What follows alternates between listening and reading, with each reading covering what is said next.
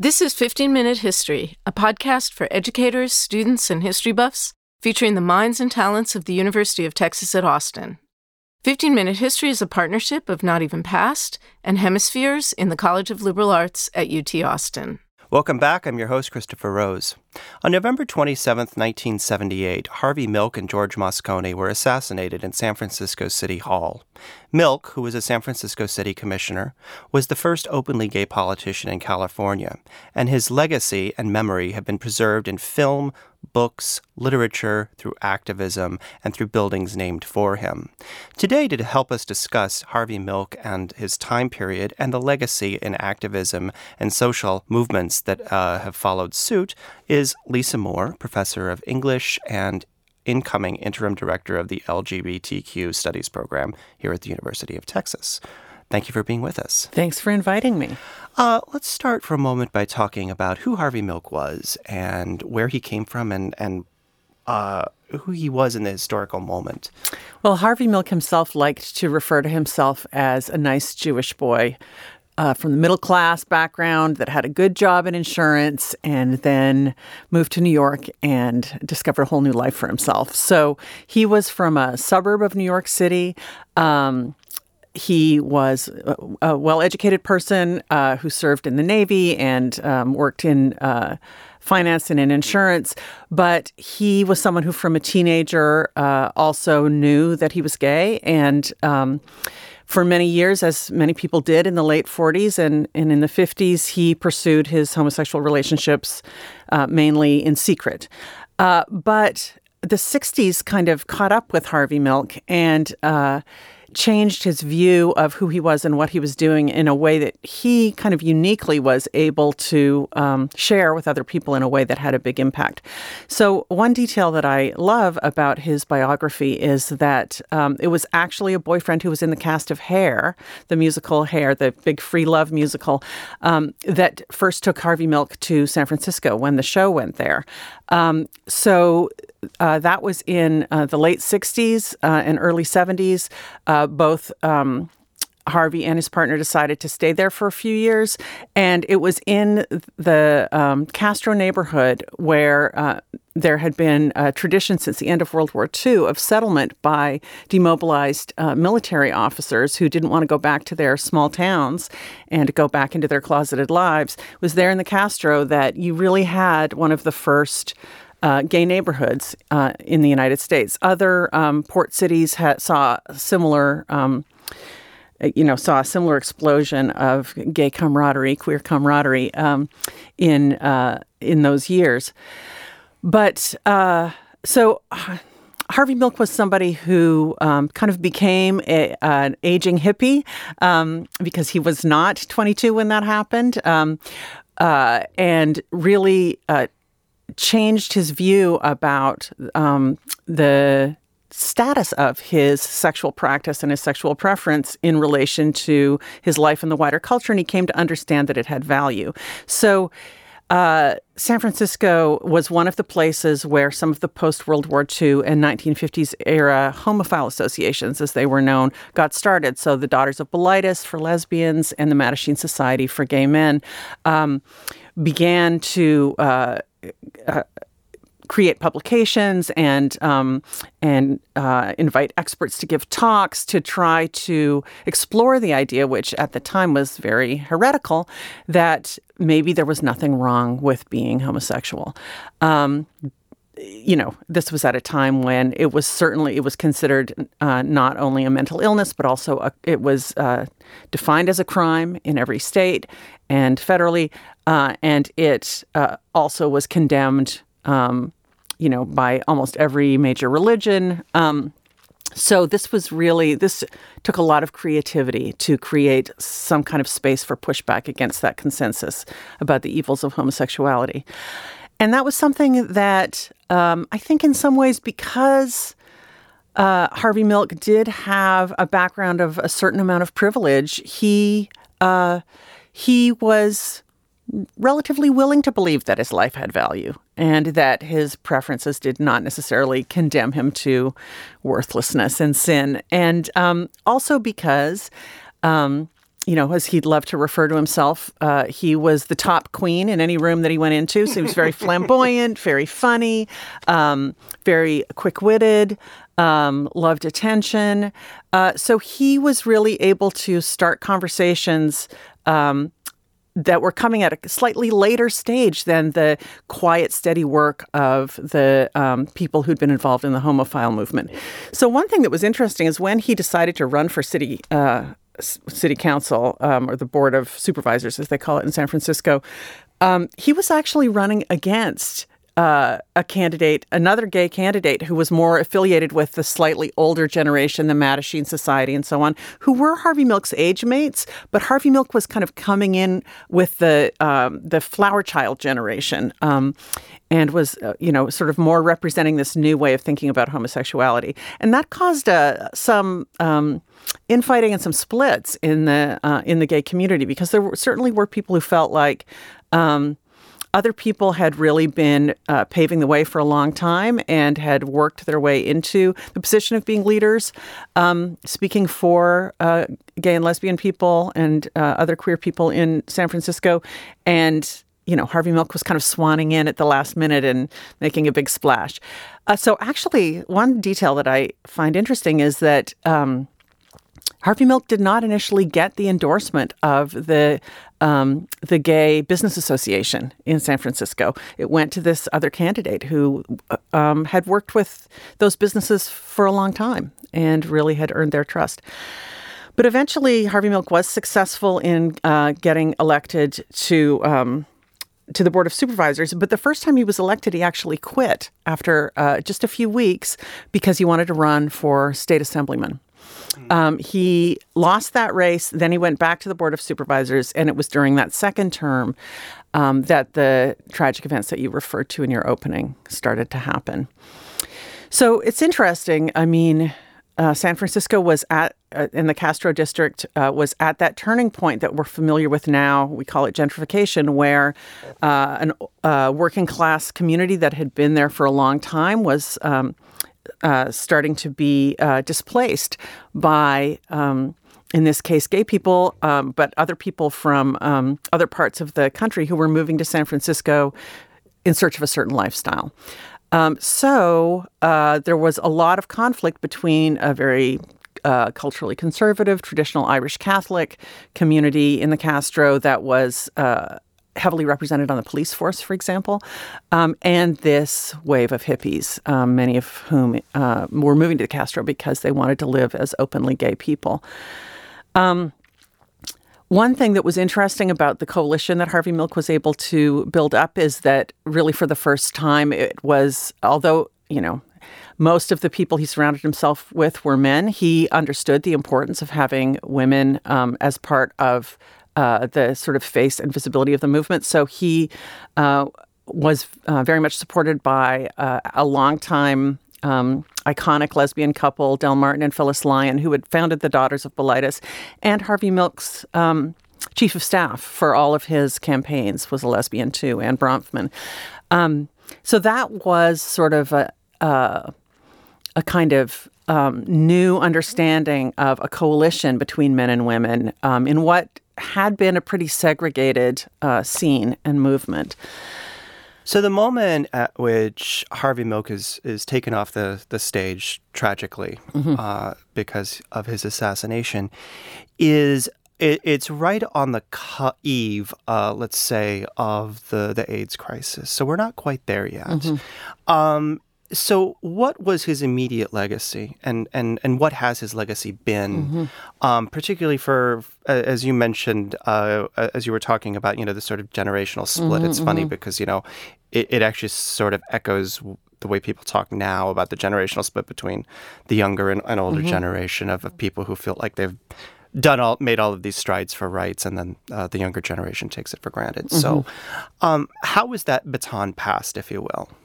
Well, I think one reason that Harvey Milk became a martyr and an icon, aside from the fact that, of course, he was tragically murdered, is because he did symbolize a moment of sex-positive, sexual openness, freedom, the ability to enjoy a way of being gay that was really distinct from normative married heterosexuality. It was a scene where you could celebrate having multiple partners, or you could be partnered for life if you wanted, where there were plenty of places to go and have sex in public, or you could rent an apartment in the Castro as a couple and have a domestic life. So I think because he died before the AIDS crisis really took hold in the United States, he was never associated with anything except discovering that joyful, open, sex-positive, promiscuous in the best sense, we are a sexual people, that's our gift to the world kind of sense of being gay. And, that was one of the tragic losses of the AIDS era and the AIDS epidemic, was a loss of that sense of not only that gay was good, but that in some ways gay had something to offer that was distinctive, that was maybe even better, or something that society needed in terms of, openly taking pleasure in one's sexuality and not having it always be tied to reproduction, to the family, to capitalism, that there was a kind of sexual freedom that many people felt like got shut down during the AIDS era. And so he kind of remained a figure for the acme of that and also for the death of that.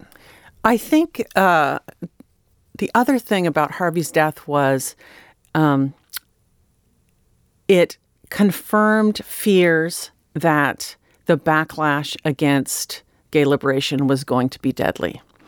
And that is a push-pull in American history with every civil rights movement, but certainly has been true of queer liberation, has been, a period of relative tolerance or openness, usually followed by a backlash. So, even to talk about the 80s and AIDS, in some ways, the terrible oppression of those years and the terror and the losses that we sustained gave rise to really militant activism that pushed the needle on gay rights with things like ACT UP and Queer Nation and Queer Rage and Lesbian Avengers.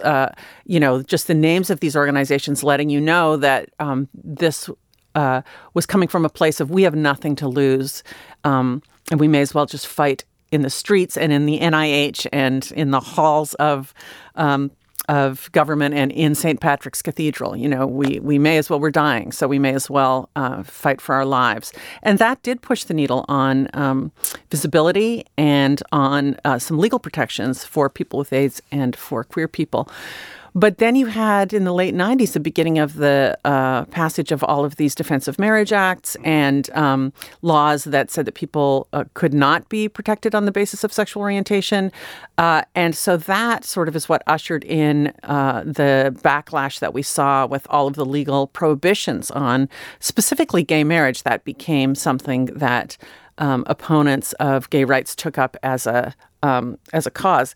And in my experience as, someone who came out in the mid-1980s, in my early 20s and sort of lived through all of this, gay marriage was never something that was on our radar.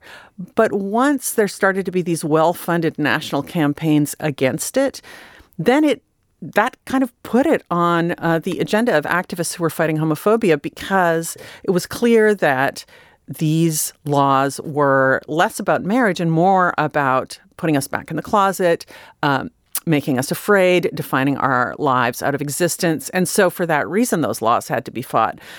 Yeah, I think many people my age, I'm 54, kind of came around to wanting to be married quite late in the game. It was more that we didn't want to be discriminated against. And now, as you mentioned, I think that has really changed. I think what we discovered, and perhaps what the right sensed when they first started trying to rule us out of the marriage business, is that marriage actually stands for a very deep form of belonging that has done a lot to explain a certain version of gayness